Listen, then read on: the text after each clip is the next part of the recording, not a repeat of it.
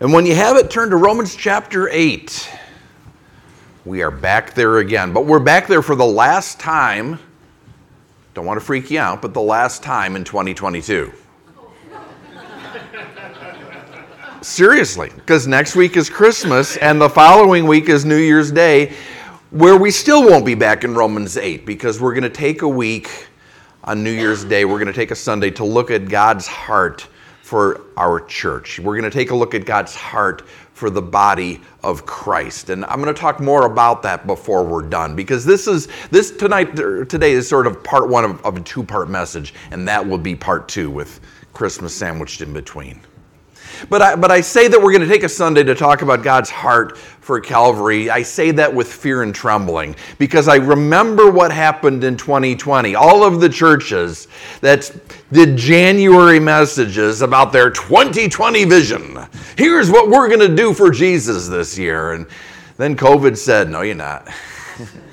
You think you are, but I saw a meme online. I tried to find it again. I was going to put it up and then I couldn't find it. But it was to the effect of, okay, let's everybody just walk into 2023 nice and slow. Just quiet-like, respectful, no sudden movements, nobody touch anything, and maybe we won't get hurt.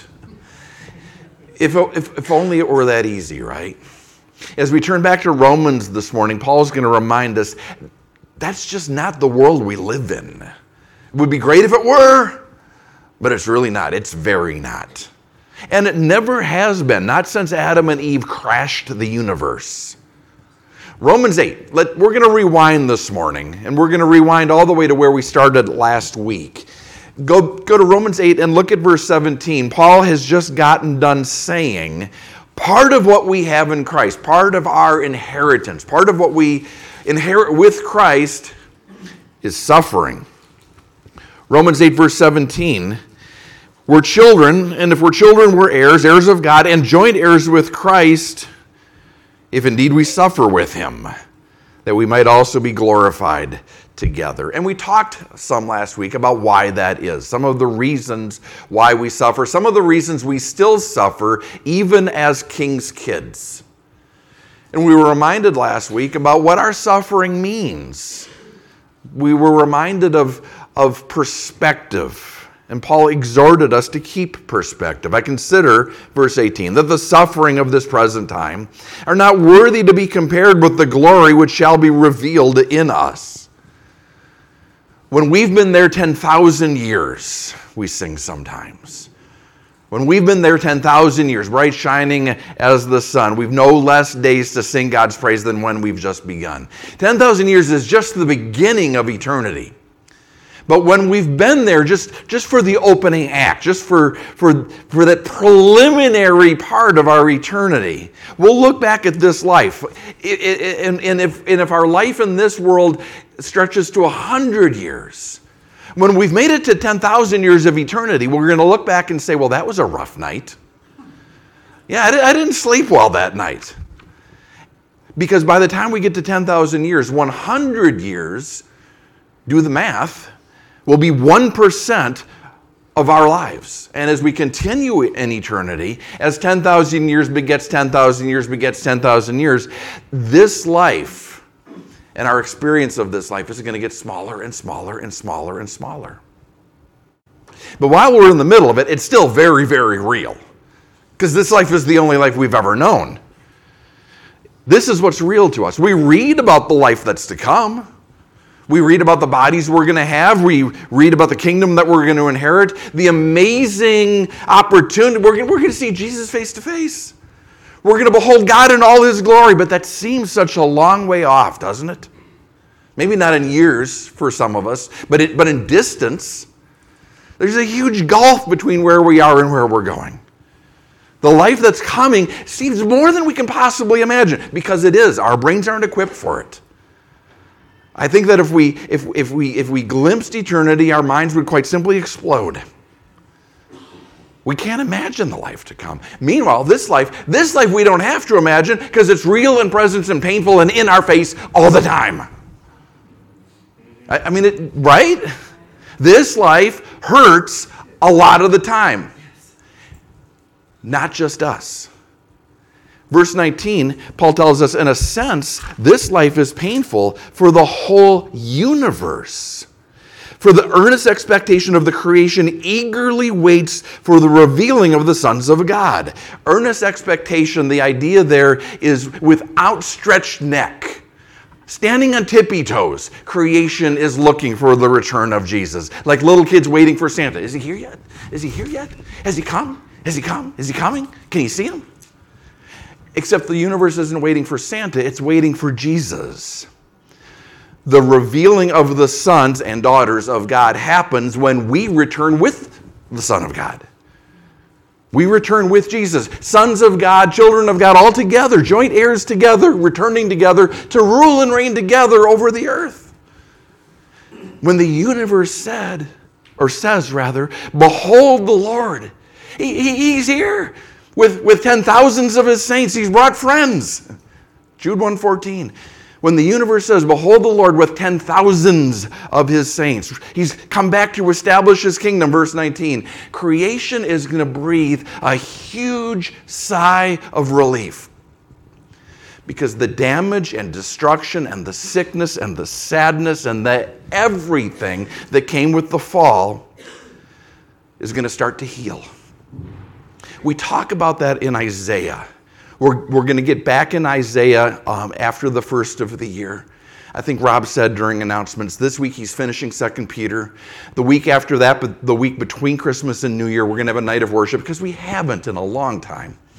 And then we'll get back into Isaiah. And Isaiah, of all the books in the Bible, gives us the clearest picture of what the millennial kingdom is going to be like. Places like Isaiah 35, just the first couple verses. The wilderness and the wasteland shall be glad. The desert shall rejoice and blossom. It shall blossom abundantly and rejoice, even with joy and singing. The glory of Lebanon shall be given to it. The excellence of Carmel and Sharon. They shall see the glory of the Lord, the excellency of our God, and they'll experience it. They'll receive it. It'll be imputed to them. There will be a restoration when Jesus rules and reigns in Jerusalem. And to think about it, we have to pause and remember just how comprehensively the universe changed after the fall. Before the fall and before the consequences of the fall, no one died. No one even got sick. No one grew old. No one was ever sad. There was no pain. But then humanity sinned, and God responded. Romans 8, verse 20. For the creation was subjected to futility, not willingly, but because of him who subjected it. We're going to pause there, not willingly.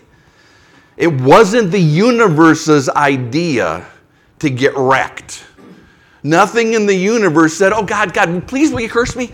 Please, curse me. No, the curse was because of him, God, who subjected creation to it. We read about it in Genesis 3. When God pronounced, okay, you want decay and darkness, that's what you're asking for, that's what you're reaching out and embracing, humanity? Okay, you got it. That will be the world you inhabit. That will be the bodies that you inhabit. Why did I stop where I stopped? That phrase in hope, still verse 20. That phrase in hope in our New King James, I think, is on the wrong side of a semicolon. I think the New American Standard is a better translation. The creation was subjected to futility, not willingly, but because of him who subjected it, in hope that the creation itself will also be set free from its slavery to corruption, from slavery into the freedom of the glory of the children of God. Makes more sense, doesn't it? It sounds more like the way that Paul crafts an argument. And of course, hope here is hope the same way that hope we read it in other places in the New Testament. It's not uncertainty. It's the opposite of that. It's complete confidence. We talk about living in the hope of Christ's return, right? When we say that, we're not saying, well, it might happen. It would be really cool if it did. I'm not sure if it will, but Man, I hope it does. That's not hope the way that we read it in the New Testament. Hope is something that we have utter and complete confidence in that gives us a reason to keep going. It helps us get out of bed in the morning and get through our days. Our certainty that this world isn't all there is, that Jesus is coming back, gives us hope. It shapes our attitude. It informs our choices. And it's in the same sense that we read that word hope here. Creation is going to be delivered. How do we know? Because that was God's plan from the beginning. Salvation, our salvation, and the salvation of the universe, the redemption of the universe, was God's plan from the beginning. The cross was his plan from the beginning. Jesus, this is so important that we hang on to. Jesus was not an ambulance sent to the site of a wreck to see what could be salvaged. The cross was God's plan from the beginning. We know that. We read that. God said it. And so we live in confidence that it's true. We live in the hope of Christ's return. And so, here's the point, so does the rest of creation. Second half of verse 20 into 21, in hope, because the creation itself will also be delivered from the bondage of corruption into the glorious liberty of the children of God. When we return with Jesus in our glorified bodies, perfect bodies with no sin nature, creation will begin to cast off its sin nature. It'll return to freedom. It'll return to the innocence, to the order that it had before the curse brought chaos and confusion. Dr. Jason Lisle, who's a creation scientist I've invited to speak here next year because I know the person who does the scheduling. She's a family friend. I'm hoping that we can get him because he's brilliant, but he speaks in plain language. And when other scientists are talking about entropy and thermodynamics, he says, yeah, what we mean when we say that is the messed upness of the universe. You know, you look this guy up, and he's written academic articles that are as deep and scientific as anything that anybody has written ever. But then he boils it down to street level. The universe is messed up. And anyone paying attention can see that, right? We know that's what the universe is like. We see it's like it's trying to be beautiful. It remembers when it was elegant and fantastic, but it just can't get out of its own way. The universe is messed up. Everyone can see it. Everybody knows it. The universe, verse 22, the universe on some level knows it. For we know that the whole creation groans and labors with birth pangs together until now. Groans, the verb there implies the kind of groaning you do when you're in a situation and you don't know if or when you're ever going to get out of it. Luke uses the word in Acts to describe the situation the Israelites were in when they were enslaved in Egypt. They groaned.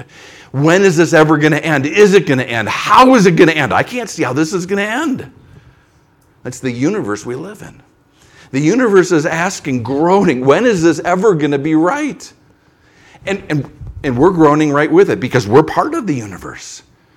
Our bodies are physical constructs, part of creation, and we groan right along with the rest of the universe. When, Lord? When? Verse 23, not only that, but we also who have the first fruits of the Spirit, even we ourselves groan within ourselves, eagerly waiting for the adoption, the redemption of our body. It's like Paul a chapter back, Romans 7:24, oh wretched man that I am, who will deliver me from this body of death? Who will deliver me? When will it happen? David in Psalms, again and again in Psalms, places like Psalm 38. He says, I'm troubled, I'm bowed down greatly, mourning all the day long, full of inflammation, no soundness in my flesh, I'm feeble and severely broken, I groan because of the turmoil of my heart. Lord, my desire is before you, my sighing, my groaning is not hidden from you. My heart pants, my strength fails me. The light of the eyes has gone from me. David groans, how long, Lord? Maranatha, Lord. Come quickly, God. And so do we. Paul's saying, isn't it ironic? We're closer to glory than anyone. We're closer to God than anything because we have God the Holy Spirit dwelling in us, the first fruits of our salvation. We're closer to God than anything, but that taste of eternity just makes us long all the more for the fullness of it. Maranatha, come quickly. Come, Lord Jesus, come. We're like David, we're like Paul, we're singing, we're groaning, we're crying, we're screaming. How long do I have to wait? And sometimes it seems like it's not going to be long at all. Sometimes we pick up the news, we look at the headlines, and we say, it can't be long now. It's impossible. Jesus won't come back, I don't know, Thursday, Friday at the latest. There are times like that, seasons like that, aren't there?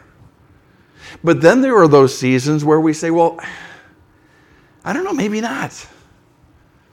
It doesn't seem like it's going to happen right away. And of course, we've talked before, imminence means just that. We can't know. We don't know. Yet there are times where eternity seems to be drawing really close to us.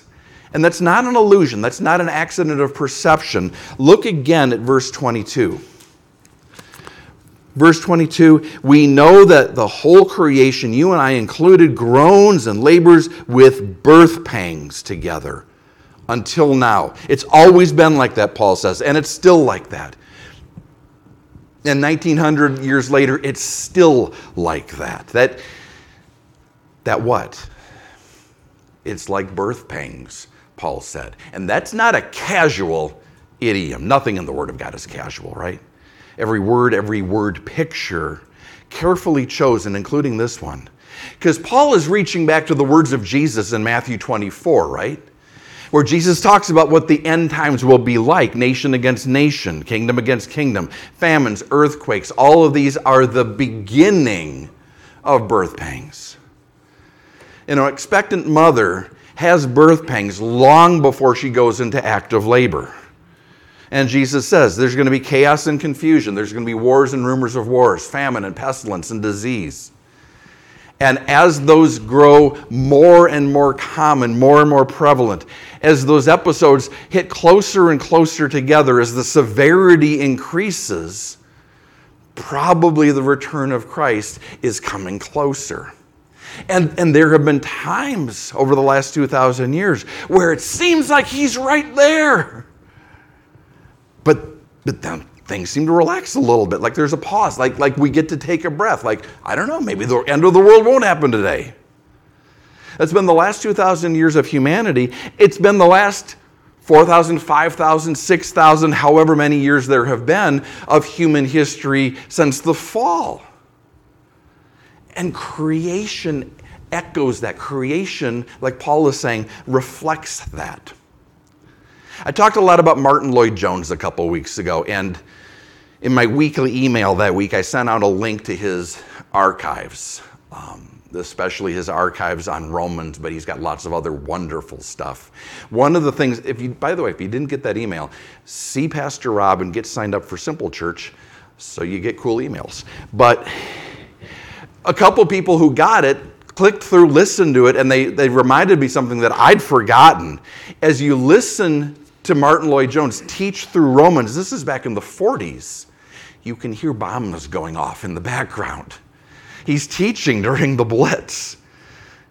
You know, the Germans are bombing London, and there he is just expositing the Word of God. But on this subject, he says something really interesting about the ebb and flow that we see in nature as we stumble our way to redemption.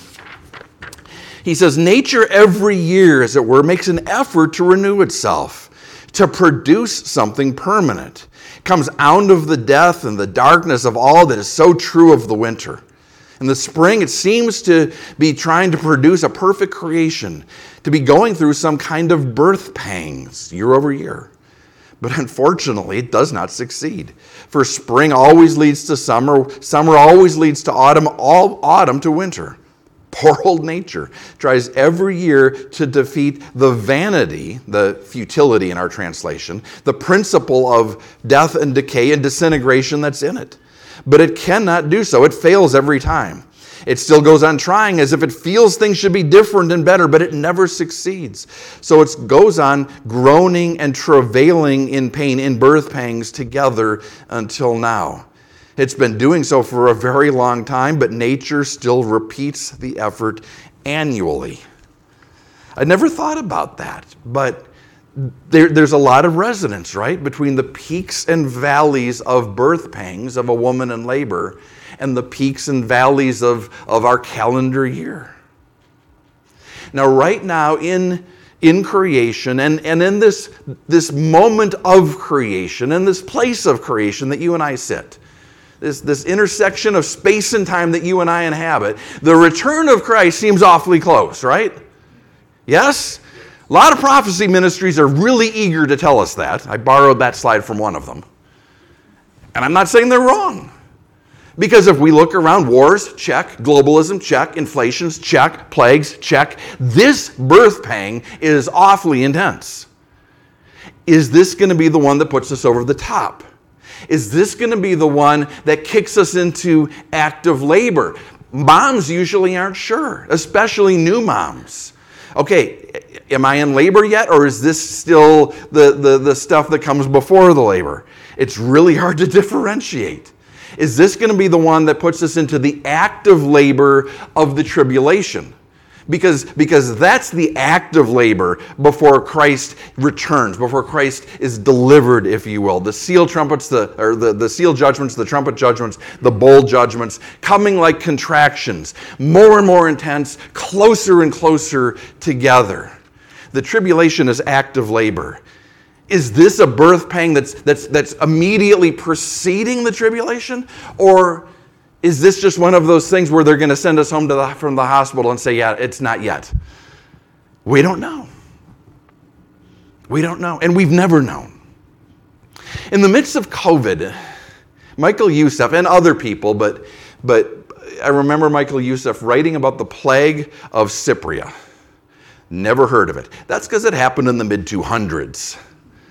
And people still don't know exactly what it was. Some say Ebola. Some say couldn't have been Ebola. Ebola hadn't been invented yet. Whatever it was killing 5,000 people a day in Rome. Not the Roman Empire, the city of Rome. So obviously many multiples of that throughout the Western world. Michael Youssef and others wrote about it, not just because, okay, that's a plague and this is a plague, but because the plague of Cypria brought about the Decian persecution. Haven't heard of that either, Patrick. Yeah, Decian persecution was implemented by Decius, the Roman emperor at the time, who said, okay, we got to do something about this plague. Let's appeal to Jupiter, chief god of the Roman pantheon. Everyone in Rome, you've got to sacrifice to Jupiter and keep sacrificing to Jupiter until he lifts this plague. Christians, surprise, surprise, we're not willing to do that. So that's actually a win if you're Decius, because he says that it must be the Christians' fault.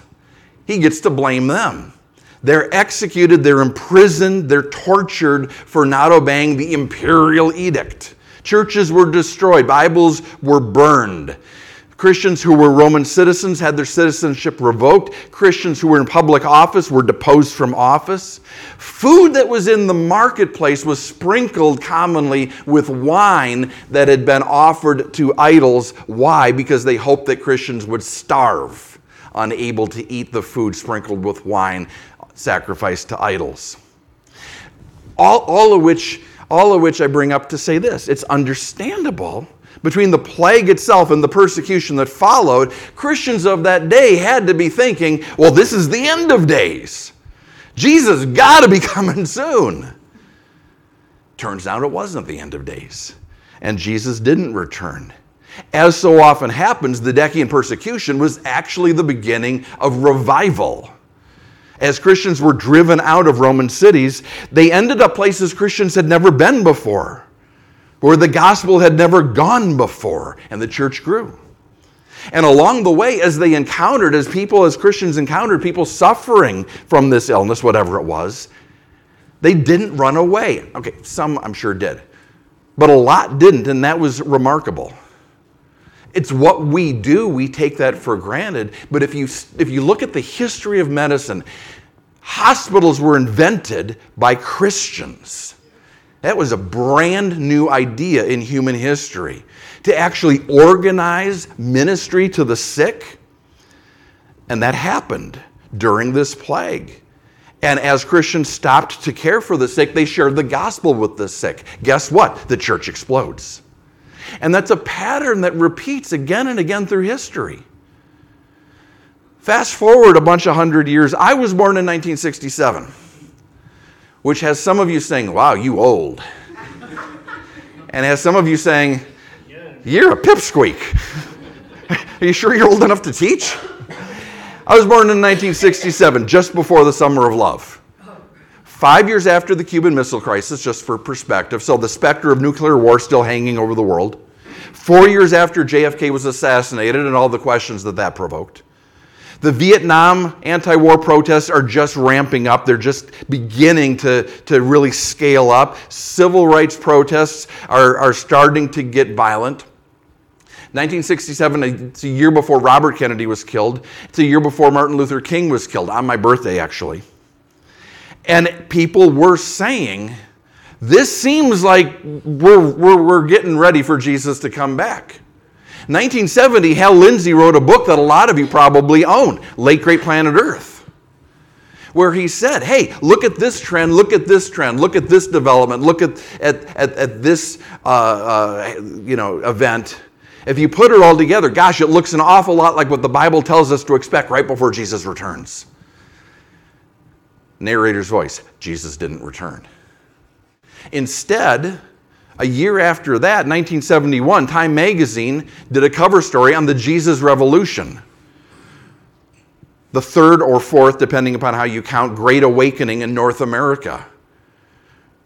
People coming to Christ by the thousands. One church alone baptizing 500 new believers a month. Calvary Chapel in Southern California. Often when things seem darkest, when it seems like things can't possibly continue, God uses those things, those events, those circumstances, He uses them to birth a revival. Is that what's going to happen this time? We don't know. How close are we to Christ's return? We can't know, and that's the point. We're living in a dark time, no two ways about it. There is deep political division in our country. People are talking about civil war and meaning it for the first time in 50 years.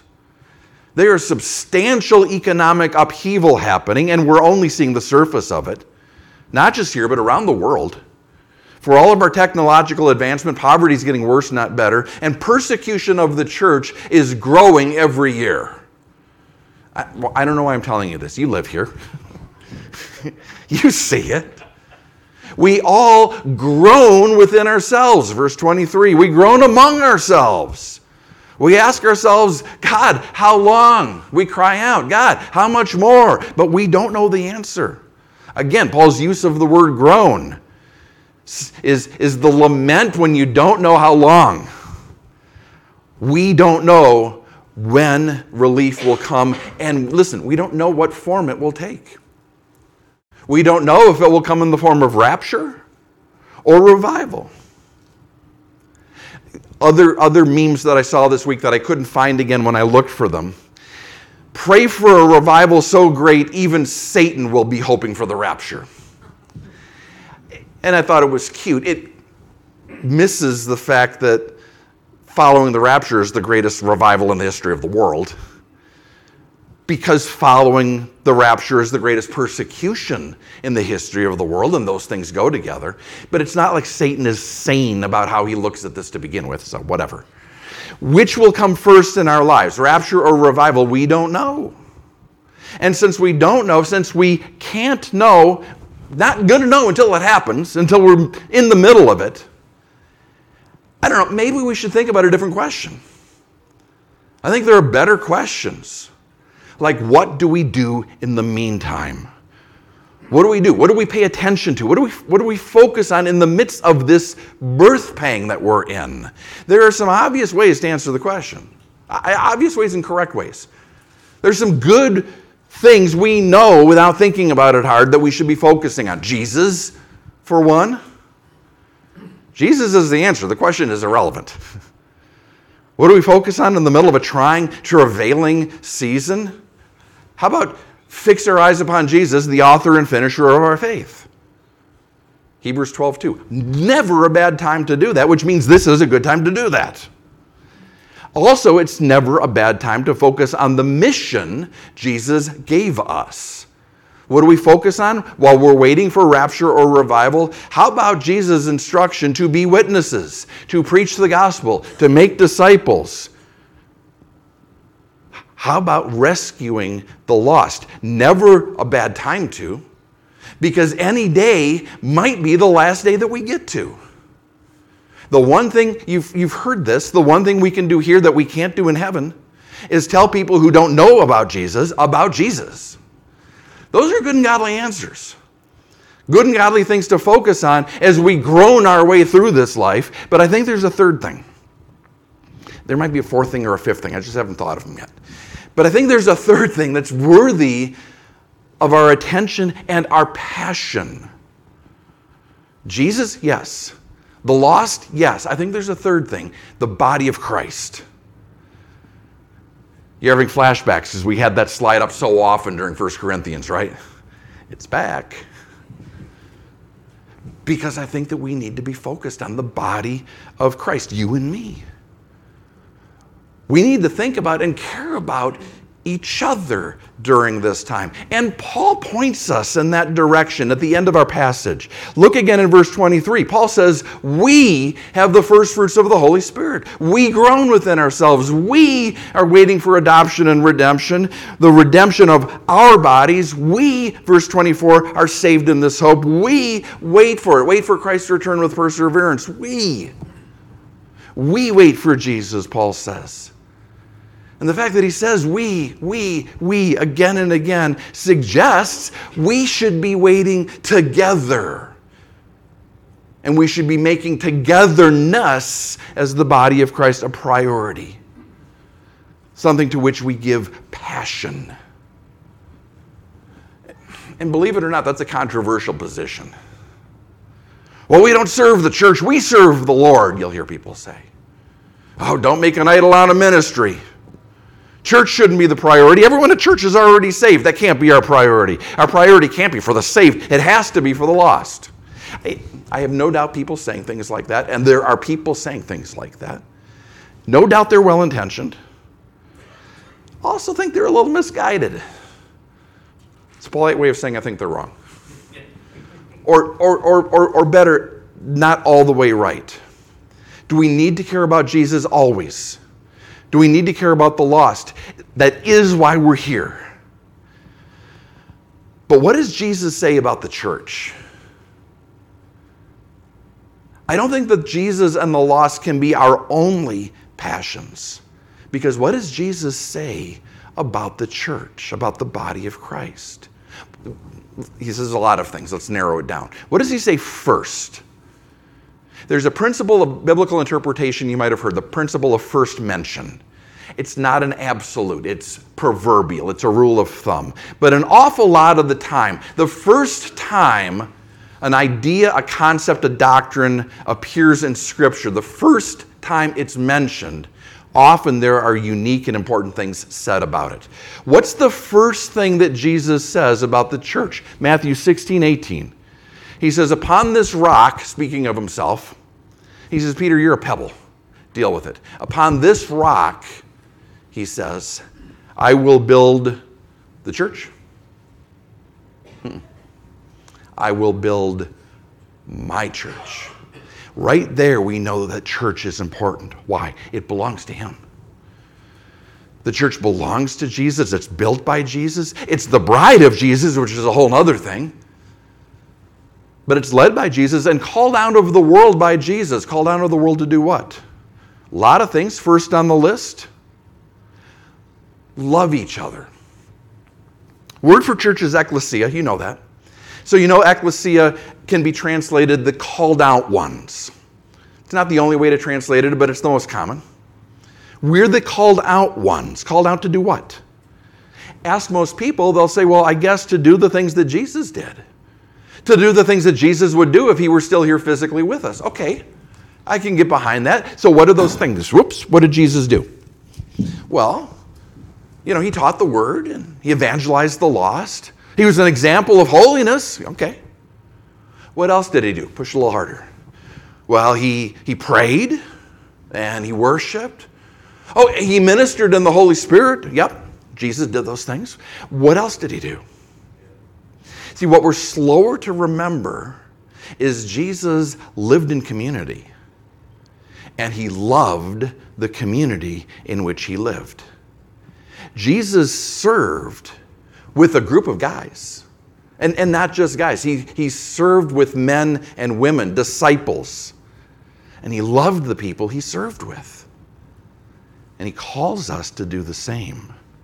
One of the last things Jesus told the disciples the night before he died, just before he was arrested, he said to the fellowship of believers that he'd called out, he said to those who would become the body of Christ, hey guys, love each other, will you? John 13:34, a new commandment I give you. Listen, guys, this is important. Jesus says to his apostles, dying words almost, love one another.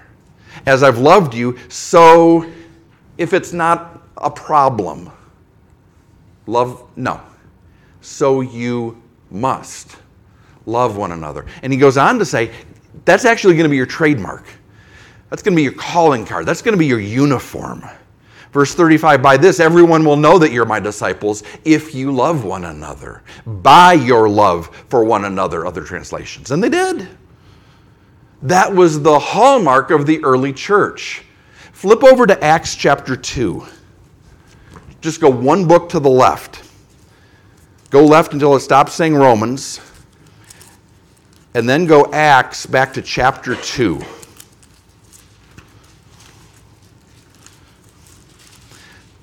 And when you get to chapter 2, go down to the bottom. We're going to read starting in verse 42. I'm not putting it on the screen because I want you to look at this in your own Bible.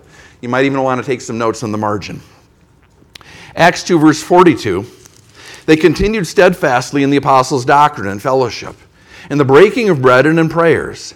Then fear came upon every soul, and many wonders and signs were done through the apostles. Now all who believed were together, and they had all things in common, and sold their possessions and goods, and divided them among all as anyone had need.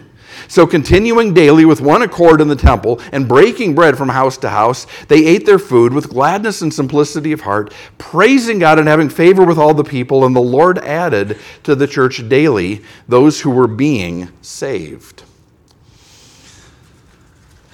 What did we just read? Because I read it kind of fast. They studied the word together. They worshiped together, took communion together, prayed together, ministered together, and ministered to each other.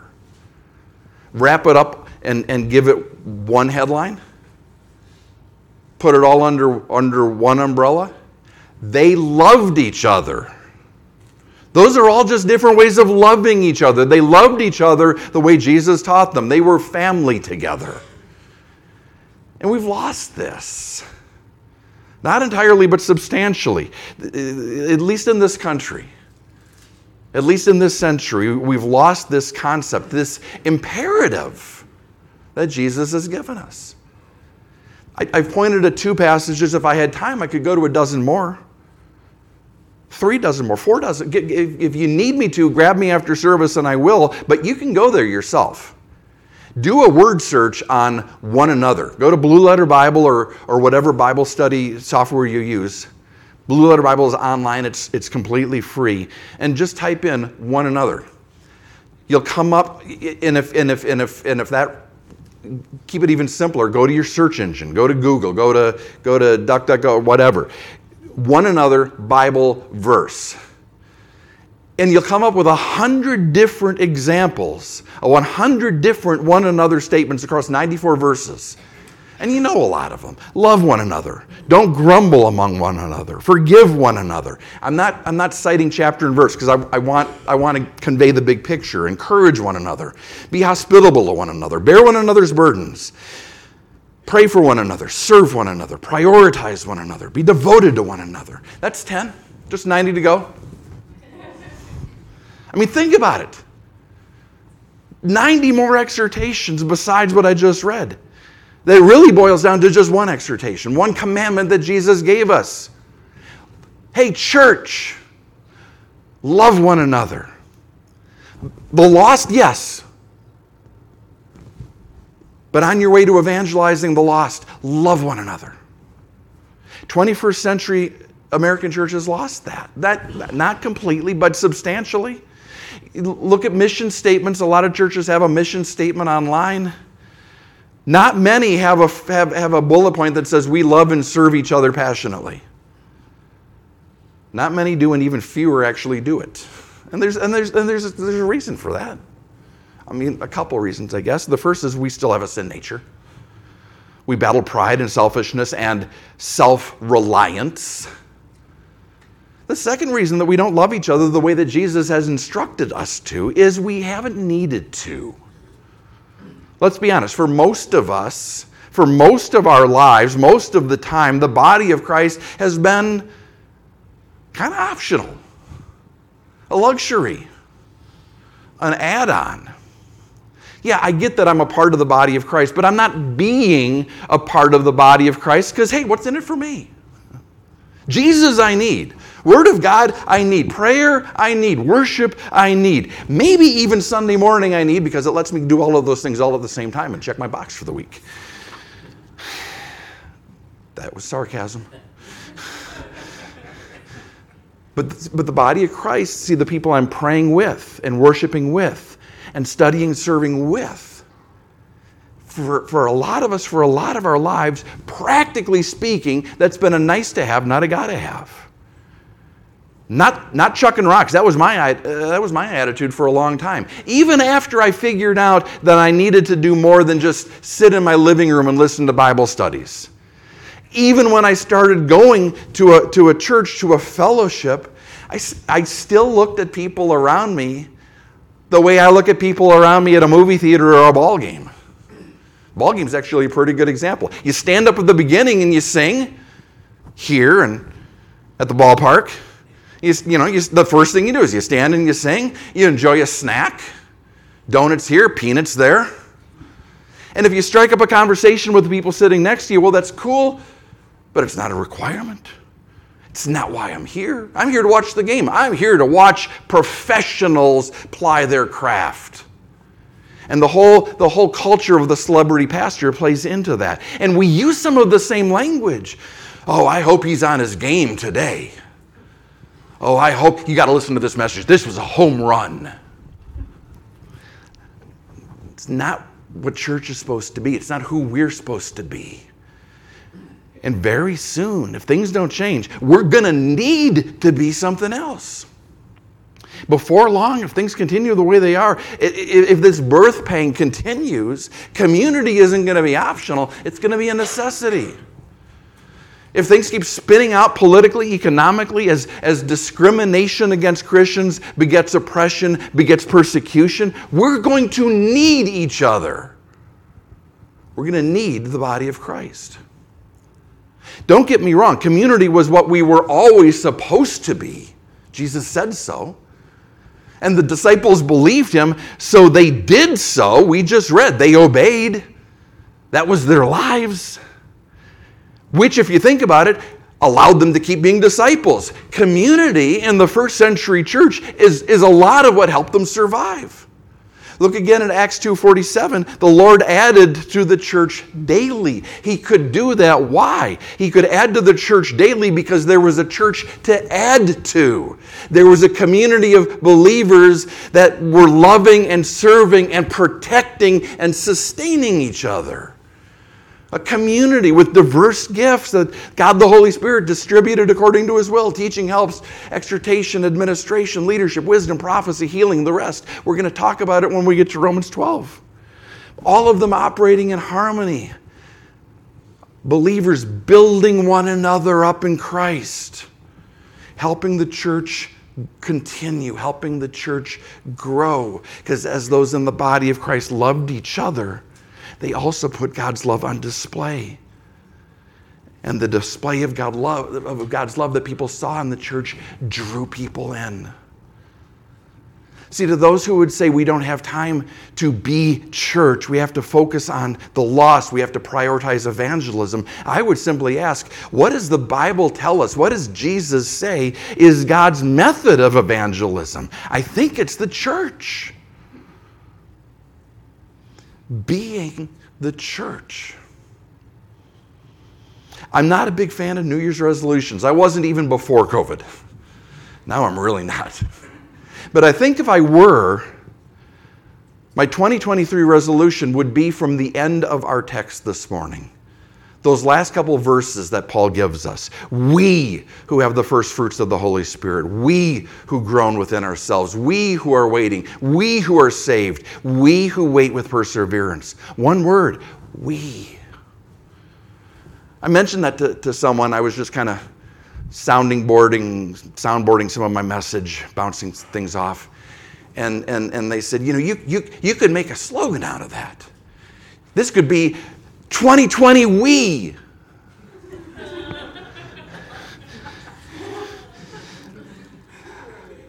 They tell me that if I plead guilty to simple assault, I probably just get probation.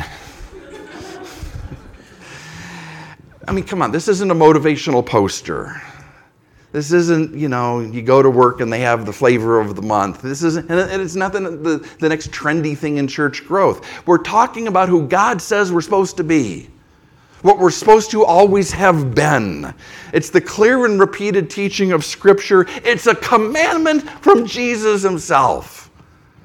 To be a Christian, to be a Christ follower, is to be part of a fellowship of believers committed to passionately loving and serving one another, so that together we can be witnesses, so that together we can share and show the gospel, so that together we rescue the lost. How do we do that? That's what's waiting for us on January 1st. And I don't have a complete answer because that's how community works. We seek the Lord together, we hear from the Lord together, and we walk in obedience in one accord. But where we're going to start, because I think it's where any answer to the question, I think it's where it has to start, is what we just read in Acts chapter 2.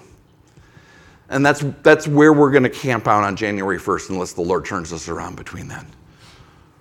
Or unless the Lord takes us home before then, which would be really okay with me. But before we get to Acts 2:42, here's something to think about between now and then. Something to think about, something to pray about. We raced through some bullet points, things that the early church did together. They kept the apostles' doctrine together, fellowship together, went to the Lord's table together, prayed and worshiped together, served together, bore one another's burdens together. But notice, go up a little higher, go up above where we started. Go to verse 40. On the way to getting there, Luke says, with many other words, he, Peter, testified and exhorted them, saying, be saved from this perverse generation. Then those who gladly received his word were baptized, and that day about 3,000 souls were added to them, added to the church, added to those who were already believed, added to the body of Christ. In 2 weeks, we're going to talk about the how. This morning, we've been talking about the what. This morning, our landing pad is community. What are we called to be? The body of Christ. What does that mean? It's about one anotherness. How do we do that? Okay, how is waiting for us on January 1st. But between now and then, would you do this? Would you make sure you're ready to talk about how? Would you make sure that you're bought into the what? Luke says, hey, many received the word that Peter spoken. And because they received the word, they were ready to join the body of Christ. Okay, that was the word of the gospel. That was the word of salvation. But it works for us too. Have you received what I've been putting out? Are you picking up what I'm laying down? that part of what we're to be about here is each other. You can think about that. You get to. You're free agents. And in fact, Acts 17:11, later in the book of Acts, we read that the Bereans were more noble than those in Thessalonica because they received the word with all readiness of mind, and yet searched the scriptures daily to prove whether these things are so. Test what I've said. Test this thesis that I'm advancing. I've thrown some verses on the screen, but go look at them in your Bible. Read above them and below them. A text without context can just be a pretext. Make sure, decide for yourself that I'm not doing that. That this really is how we are saved together out of this perverse generation. If my words haven't convinced you, I hope that they'll provoke you to do some homework. Because what I'm saying is either right or wrong. It's either true or not true, and you get to decide. But if you're going to come back here on January 1st, come back having decided. Here's really what I'm asking. Don't camp out in I don't know. Don't pitch your tent in I'm not sure. You get to be sure, you get to know. We're going to come back, we're going to talk about how to be the body together. Between now and then, decide that that's what you want to do. Decide that's what we're called to do. Decide that that's who we are. So that together we can dig into, with passion and with purpose, what it is to be being the body of Christ. Jesus, we confess we haven't done great at this. Sometimes better than others, and certainly as I look around the room, some people are rock stars at this. And others, we don't see the point. Body life is a little like prayer life, Lord. We want it, we see the value in it, kind of. We neglect it often. Lord, I pray as we look to your word over these next couple of weeks, confirm, affirm, validate that this is truth, that this is calling and commandment stuff. This is your will for us. And reassure us, remind us. The part of it seems scary. Remind us that where you guide, you provide. You don't ask us to do a thing without providing the strength, the wisdom, the whatever we need to do the thing. How do we love one another? Lord, I'm not a loving person. But then we remember you'll make us the people that we need to be. You'll supply the love. You're the means and you're the motive. So Lord, stir us to love and good works, to those who are outside, and to those that we call brother and sister.